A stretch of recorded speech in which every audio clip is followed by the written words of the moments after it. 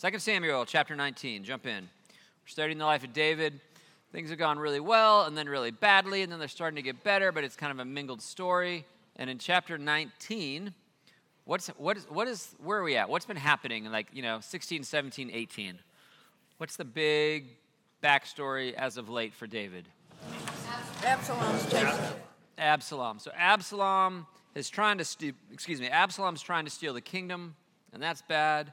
And so we got all kinds of intrigue and spies and all kinds of things going on. And it seems like we've turned the corner here, right? Mostly because Absalom's dead, all right? So there's that.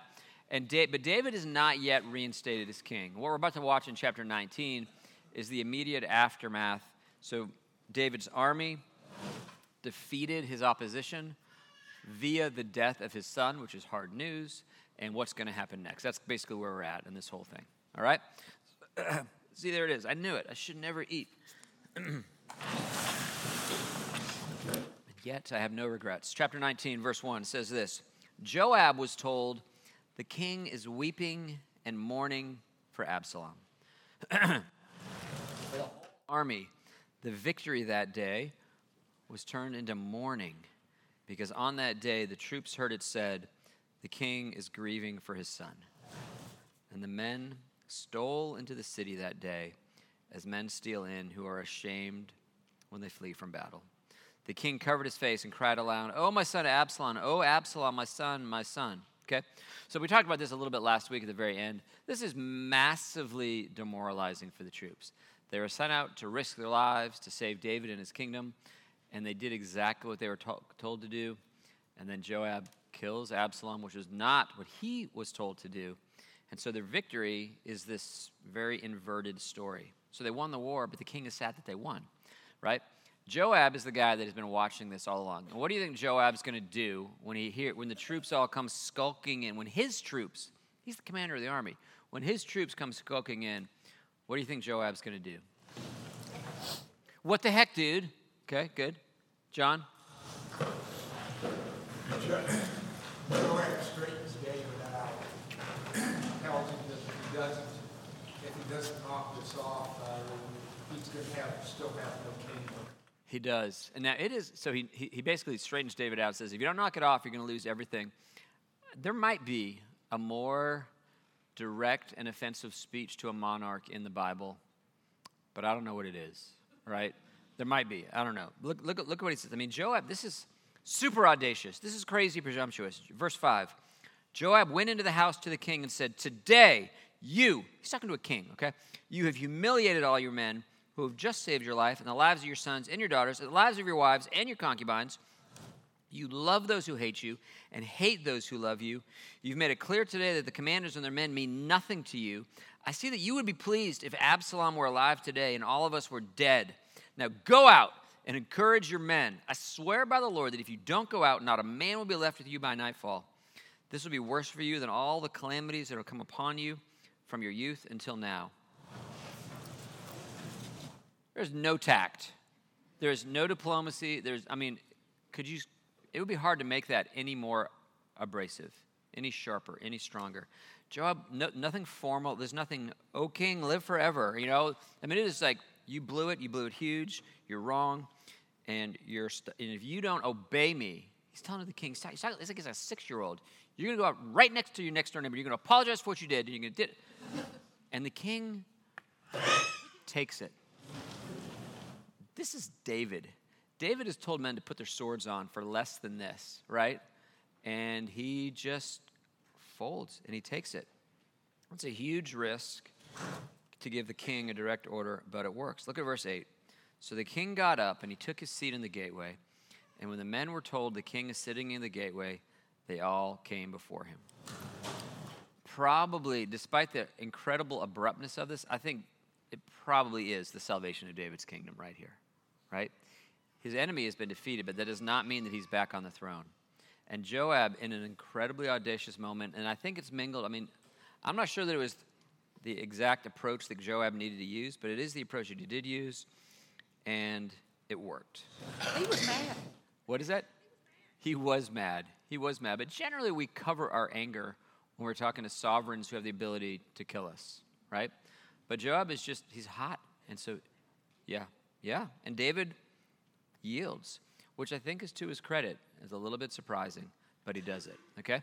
And now that the threat has put down, this still doesn't mean he's back on the throne quite yet, okay? So what does he have to do in order to accomplish this? This part gets a little bit confusing, and there's a whole host of characters, most of whom we've met before, but if you have my disease, you don't know who any of these people are, right?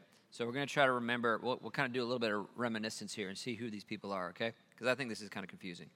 Look at 8 to 10. We'll start here. Meanwhile, the Israelites had fled to their homes. Throughout the tribes of Israel, the people were all arguing with each other, saying, "The king delivered us from the hand of our enemies. He is the one who rescued us from the hand of the Philistines." This is David they're referring to. "But now he has fled the country because of Absalom. And Absalom, whom we anointed to rule over us, has died in battle. So why do you say nothing about bringing the king back?" Okay? So first of all, when we say Israel in here, don't be confused about this. Israel as opposed to who? Judah. It's as opposed to Judah. So this is a little bit confusing. So sometimes we mean Israel, including all 12 tribes, as opposed to like the Philistines and the Amalekites and everybody else around, okay? But here in this context, you're exactly right, Stuart. He's talking Israel as opposed to Judah. Unpack that a little bit. It was a divided kingdom, the northern kingdom and the southern kingdom, Judah. David was king over Judah, correct? That's right. Yes. So they're all along, there's really 12 tribes, but those 12 tribes divided kind of into two sections. There's Judah, which is the largest. That's where we get the name of the Jews come from, the people of Judah, right? David is from there. This is like the center of the thing. But the rest of Israel, the other 10 tribes, Benjamin often gets thrown in with Judah. The other 10 tribes are kind of a different faction. And it's kind of like you'd have in this country. You might say, we have a north and a south that was, maybe exaggerated or made more clear through the Civil War. But you could also have the Midwest is different from the Northeast, or there's just culture within the thing. And David is of Judah. Do you remember back way long ago, 15 years ago, he became king over Judah before he became king over all of Israel, right? But later on, that's going to become very... And then that's right. And Stuart is saying what's going to happen is after David's kingdom comes Solomon. After Solomon's kingdom, it's really going to split into two completely different nations. You're going to have the north and the south, which we call Israel and Judah. So this is Israel right now, the particular part of Israel. What we would think of maybe as the 10 northern tribes, and they're having a debate. What is their debate about in that paragraph? What's going on there? Yeah, Zach? Institute David as our king? Yes, and what complicates it? Should we reinstitute David as our king? What complicates it? His early past shows that he is one of our greatest kings, but then also at the same time he was pushed out by Absalom. So there's strength and weakness characteristics here. Okay, great. That don't know which king you're going to get, maybe? Okay, so Zach is saying that what you're seeing here, on the one hand, you've got David was a great king. We love David. Woohoo! He beat Goliath. He conquered the Philistines. David is the man. But then there's this whole thing that goes down with Absalom, and that's just a mess. And David is not at his best. So there's the level of, do we like David because he was good and maybe we're not quite so sure about him? That's true. But there's another layer to this that they're debating. Yeah, Kelly Sue? The Israelites were on Team Absalom. They were on Team Absalom, okay? So they were backing, so I don't know, pick a thing. Maybe we'd see it most closely in a presidential primary. You're rooting for candidate A in the primary, and when you're rooting for candidate A, you're downstreaming candidate B. And then candidate B wins the primary. And then you're like, I love candidate B. He was, right? You watch this all the time, so you'll see in the recent round, in a debate, Vice President Harris, before she was vice president, was saying some pretty horrible things about her opponent, right, Senator Biden or Vice President Biden. And then when he wins the election, she'd love to be on his team, right?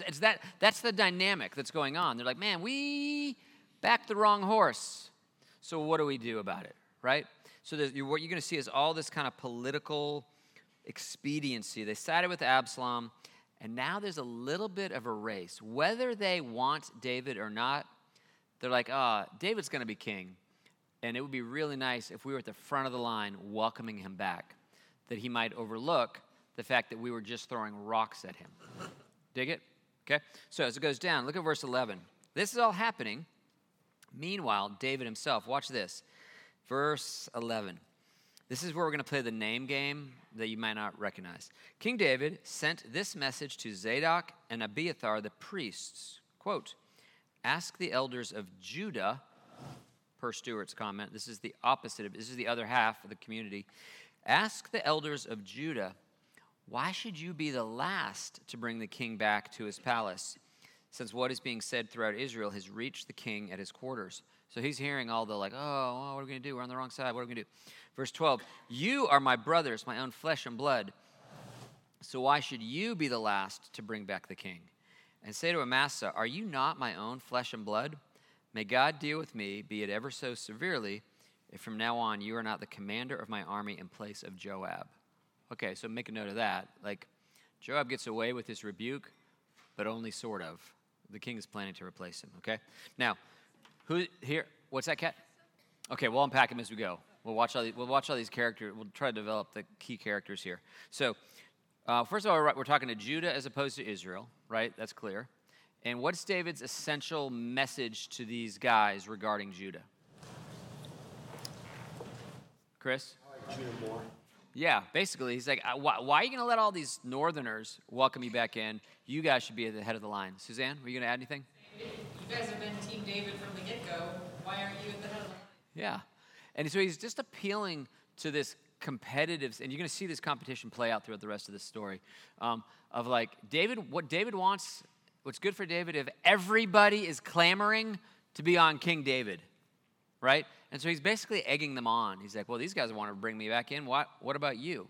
And it's in David's best interest if everybody is trying to be on King David's team, okay? But who are Zadok and Abiathar, the ones to whom he gives this message?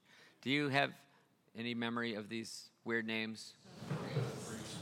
The priests. That's good. What have they done? We've seen them before. Do you know what they've done? Do you have this, Suzanne? Yeah. Nice job. They bring the ark back after David. They show this always as a pair. They show up several times throughout the narrative. Here's, I think, the key moment for them. It's 1 Samuel 15 or 2 Samuel 15. Listen to this. It says, when David arrived at the summit where people used to worship God, Hushai the Archite was there to meet him. His robe was torn and dust was on his head. And David said to him, if you go with me, you'll be a burden to me. But if you return to the city and say to Absalom, I will be your servant, O king. I was your father's servant in the past, but now I will be your servant. Then you can help me by frustrating Ahithophel's advice. You remember all this? This was 4 or 5 weeks ago, maybe. Won't the priests Zadok and Abiathar be there? These are our guys. Won't they be there with you? Tell them anything you hear in the king's palace. And their 2 sons, how do you say this? Ahimaaz, son of Zadok, and Jonathan, son of Abiathar, are there with me. Send them to me with anything you hear. So in that whole moment of all the intrigue and the spies in the kingdom, these were the guys, they were plants. They were on Israel's side, but they're really on David's side. They were living inside, they were priests functioning under Absalom, but they were secretly supporting David. And so as David was establishing that network, those were his inside guys inside that, right? And so he's still utilizing them. They're totally on his team. They are from Israel, but he's using them to go get Judah back in the game, right? And he's basically giving everybody a chance to get in good with him to return, and he wants this race to reinstate him. Does that make sense? Okay, now here's what else happens. Verse 14. He won over the hearts of all the men of Judah as though they were one man. They sent word to the king, return, you and all your men. And then the king returned and went as far as the Jordan. And now at this point, what's going to get interesting is, first we're dealing with nations, all of Israel and all of Judah. And now it's going to start getting very particular. And we're going to have a roll call of all these people, most of whom were punks during this whole tricky time. Okay, so we'll review who they are too. Let's see. We'll start verse, where do we want to be? 16, okay. So the men of Judah had come to Gilgal to go out and meet the king and bring him across the Jordan. And Shemi, son of Gera, the Benjamite from Bahurim, hurried down with the men of Judah to meet King David. Okay? Does anybody remember Shemi? Who is Shemi? He's the rock-throwing, dirt-kicking cursor. You remember this whole scene? Right? He's probably, I would say, the singularly most offensive character, right? He is the face of the opposition. Go back, just because it was so ridiculous. Go to 2 Samuel 16:5. This is this guy. 2 Samuel 16:5. As King David approached Bahurim, a man from the same clan as Saul's family, which is what? Benjamin, right? Not Judah. From Saul's family came out from there, and his name is Shimei, son of Gera, and he cursed as he came out. He pelted David and all the king's officials with stones, though all the troops and a special guard were on David's right and left. And as he cursed, Shimei said, get out, you man of blood, you scoundrel. The Lord has repaid you for all the blood you shed in the household of Saul, in whose place you have reigned. The Lord has handed the kingdoms over to your son Absalom, and you have come to ruin because you were a man of blood. This is our guy, and he's at the head of the line. King David, hey, we're so glad you're back, right? Watch what he says. Now, to his credit, he acknowledges it, probably because he knows David remembers it, okay? Let me see. Let me show you this. Go down to verse 18. When Shimei, son of Gera, crossed the Jordan, he fell prostrate before the king. And he said to him, may my Lord not hold me guilty. Do not remember how your servant did wrong on the day my Lord the king had left Jerusalem. May the king put it out of his mind. For I, your servant, know that I have sinned. But today I have come here as the first of the whole house of Joseph to come down and meet my Lord the king. Okay? So he is like, he blew it. He knows he blew it.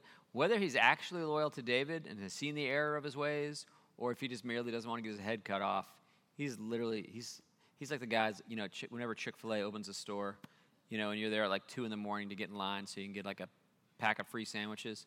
Like he's there. He's camped out at the head of the line in the hopes of saving his life. Okay? And it works. All right, we'll see that as we go. Okay, so that guy got that guy. Go back a little bit, though.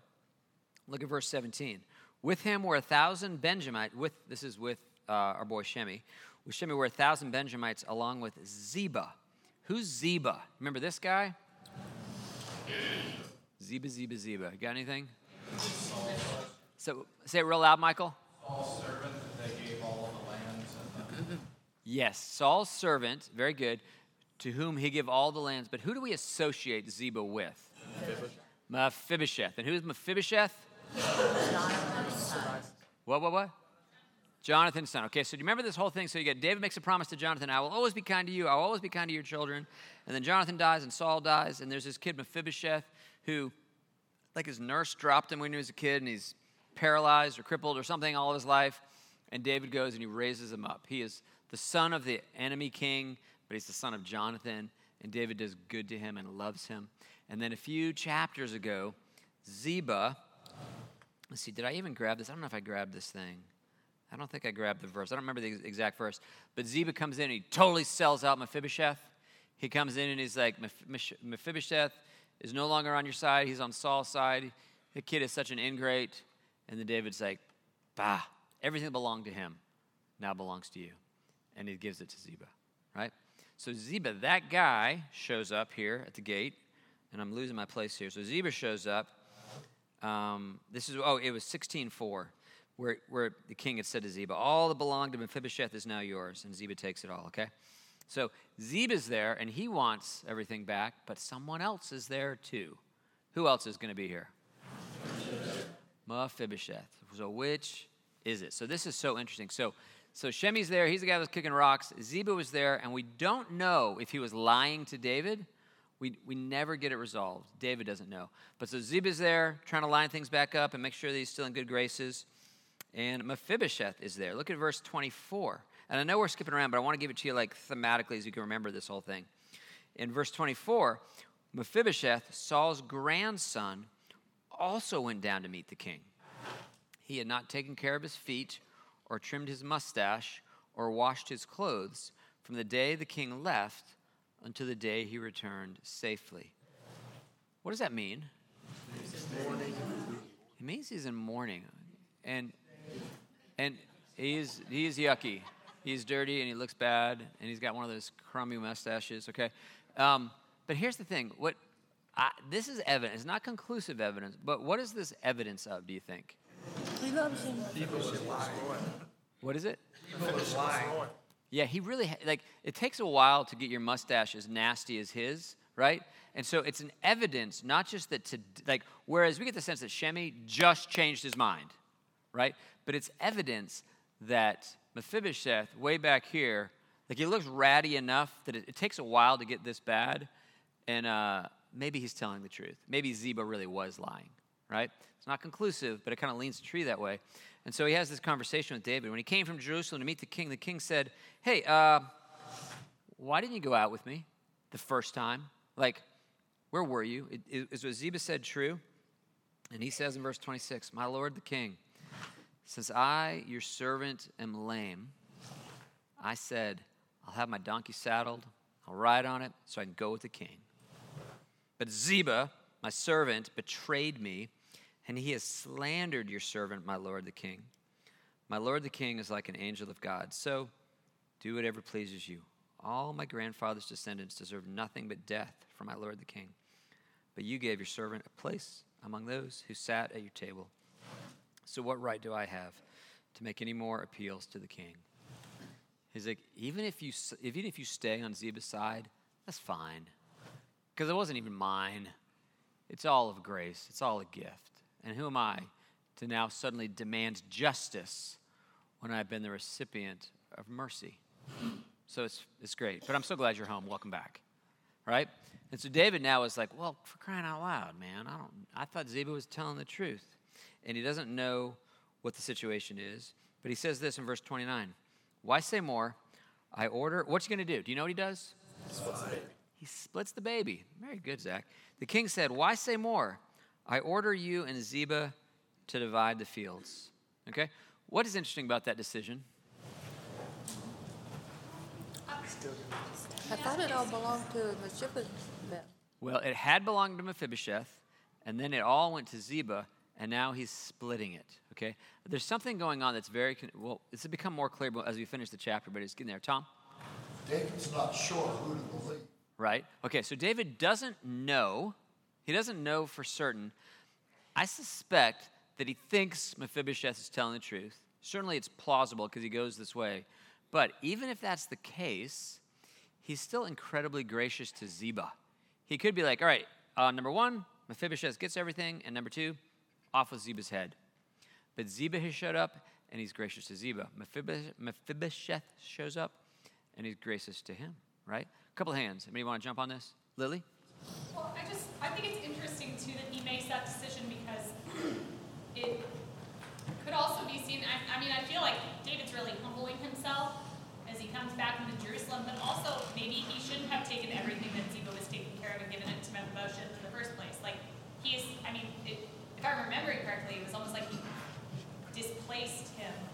He did. His power and his authority and his wealth and gave it all to Mephibosheth. So I wonder if it's actually in part an admission of, I haven't been making the best decisions even from the beginning. Yeah. I think it's a really good word. That there is this sense of uncertainty, but what the one good, I don't like being uncertain, but the good thing about uncertainty is it reflects humility. It's like I may have gotten this wrong, but then again I might be getting it wrong now, and so I'm just not sure. And so he has this split decision, but don't lose sight of the fact that it's also very gracious to one of them. One of them that is lying through his teeth is still going to not be punished, right? It's a very gracious orientation. Stuart? It's also him trying to bring things back together from basically a civil war. Yes. He's trying to get everyone back on the same team. David is very, very peace-loving in this moment, right? Very much so. He wants everybody back. Hey, today's a happy day. I don't want anybody going home without a lollipop, all right? Now, but not everybody feels that way. In the midst of this, and I skipped over this, we'll come back to it now. Back in verse 20, 18, 19, 20 is the Shemi story. Shemi's the dirt kicker. And look at what happens in verse 21. Then Abishai, son of Zeruiah, said, shouldn't Shemi be put to death for this? He cursed the Lord's anointed. Now, who is Abishai? Do you remember him at all? One of the commanders. What's that? Generals. Joab's brother. Very good. What do you know? What do we know? Every time he shows up, he always says the same thing. He's very quick-tempered. He, He's always quick to judge and want to pass judgment in a violent way. absolutely. He's always quick to judge, to pass judgment. And then what was this? Throwing spears. Oh, yeah, that was. Shouldn't I just throw this? Shouldn't I? He's endlessly wants to kill people.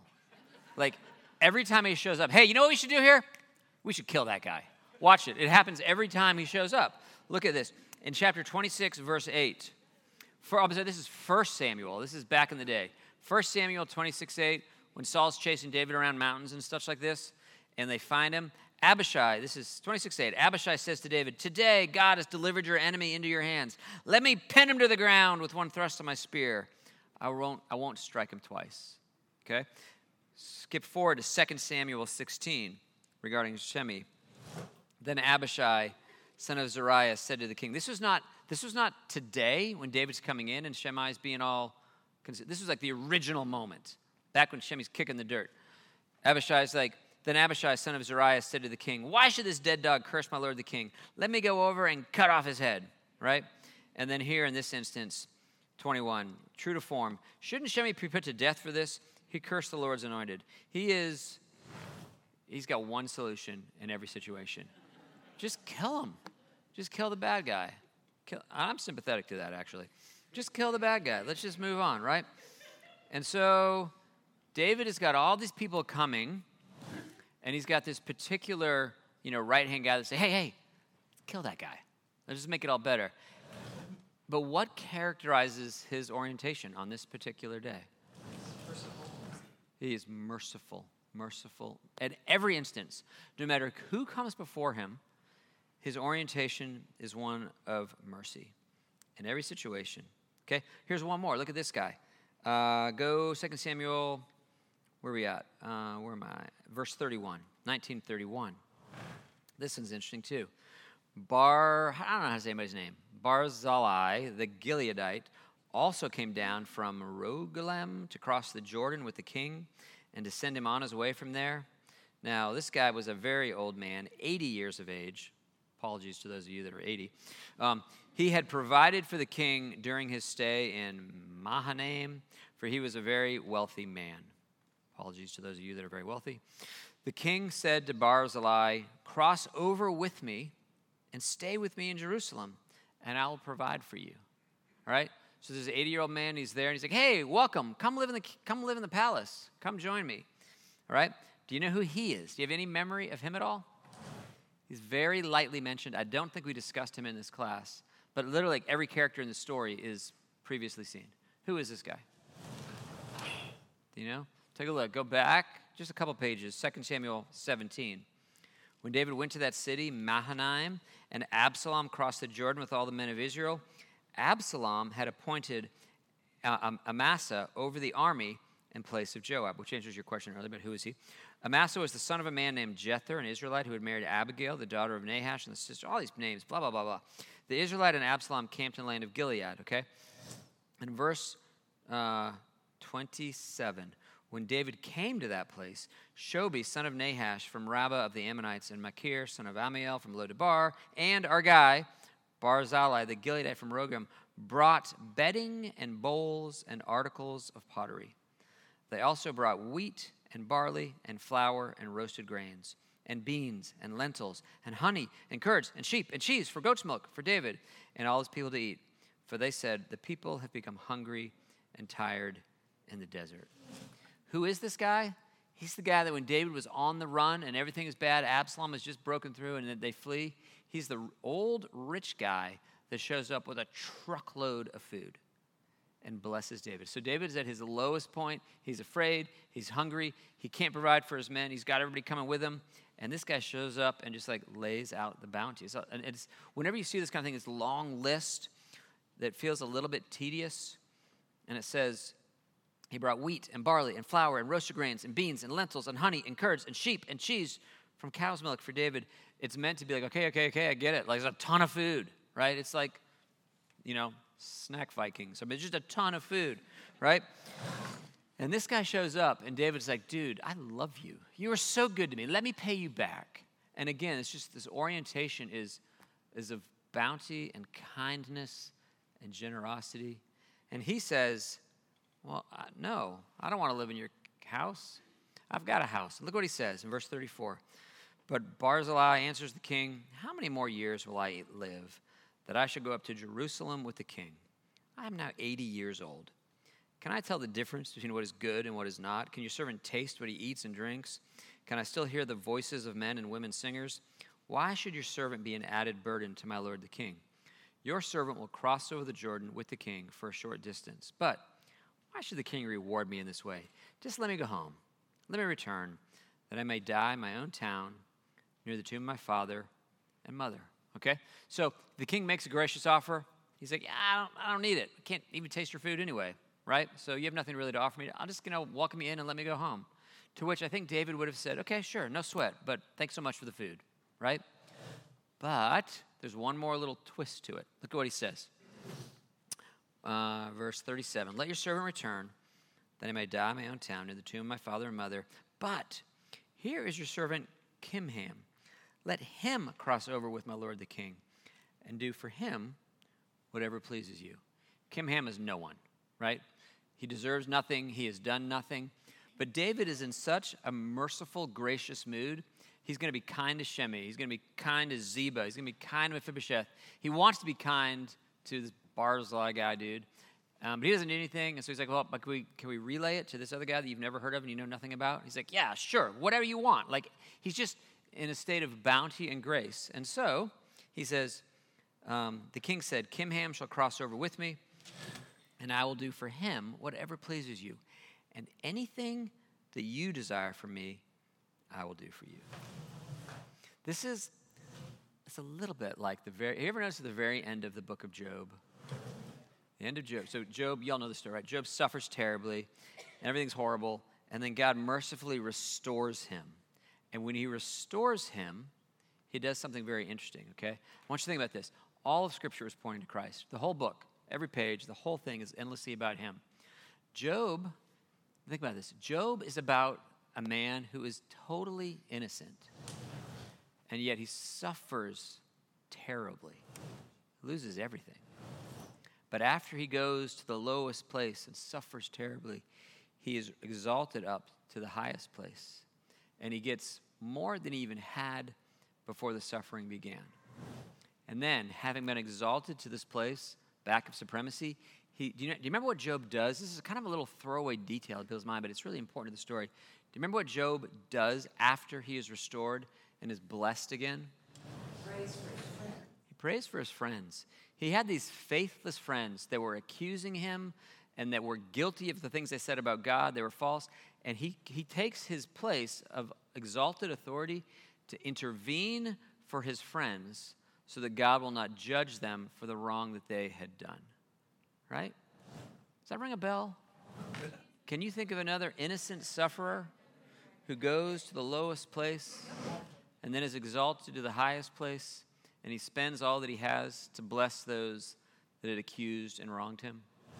Job is telling the story of the gospel, and David's life is telling the story of the gospel. As he comes back into his kingdom, having come down to this place of misery and being restored to this place of exaltation, he spends his kingdom for the benefit of his enemies. He is bountifully gracious. He's incredibly generous. And I think that's one of the, as we're learning to read this, we're trying to say, how is this anticipating it? What we're seeing is the heart of the king, the heart of this king who is the prototype of Messiah, is endless generosity, both to those who have loved him, right? Like perhaps Mephibosheth and Barzillai, I'll never learn how to say that guy's name, but also to Shimei, that he shows grace. And I think that gives us some measure of hope, right? John, I'm not probably going to have a chance to call on you today, bro. I'm sorry. I've just got to finish what we're doing here, and then we've got to dismiss. That this picture here is meant to give you hope. That as Christ himself comes into his kingdom, he's the way Paul puts it, he gives gifts to men. He's gracious with us. He is gentle with us. He does so to the extent that we have served him and loved him. And he does so despite the fact that we have scorned him and ridiculed him. He is endlessly gracious. And then David crosses over. So in verse 40, when the king crossed over to Gilgal, Kimham crossed with him, and all the troops of Judah, and half the troops of Israel, had taken the king over, and it's complete, and he's reinstated. And yet, the people continue to fight, which also, I think, perhaps has a little bit to say about the state of the church. Once they're in, Israel's still fighting with Judah, Judah's still fighting with Israel, everybody wants credit. And I think what we're supposed to see is, in the season where the king is gracious and kind, and the people are the recipients of it, man, that thing is still in our hearts, right? That we still fight, and we bicker, and we clamor, and we still want to be on top. Even though we live in a world, a sea of grace, there's just such a strong impulse to be like, yeah, but I also want credit, because it was me, right? And for the rest of your life, you're going to be working out. You live in a sea of grace, and yet you still want credit. That's, in my experience, dies kind of slow, right? But if we would kind of embrace the fullness of the gospel, what's going on in David's life, that grace would free us from the infighting, that we would not only rest in the grace that we've received, but we would extend it to others. And may it be so sooner than later for us. Good enough? All right, so in 3 weeks, we'll get into chapter 20, but for the next couple of weeks, parenting on purpose. That's all we got. Thanks.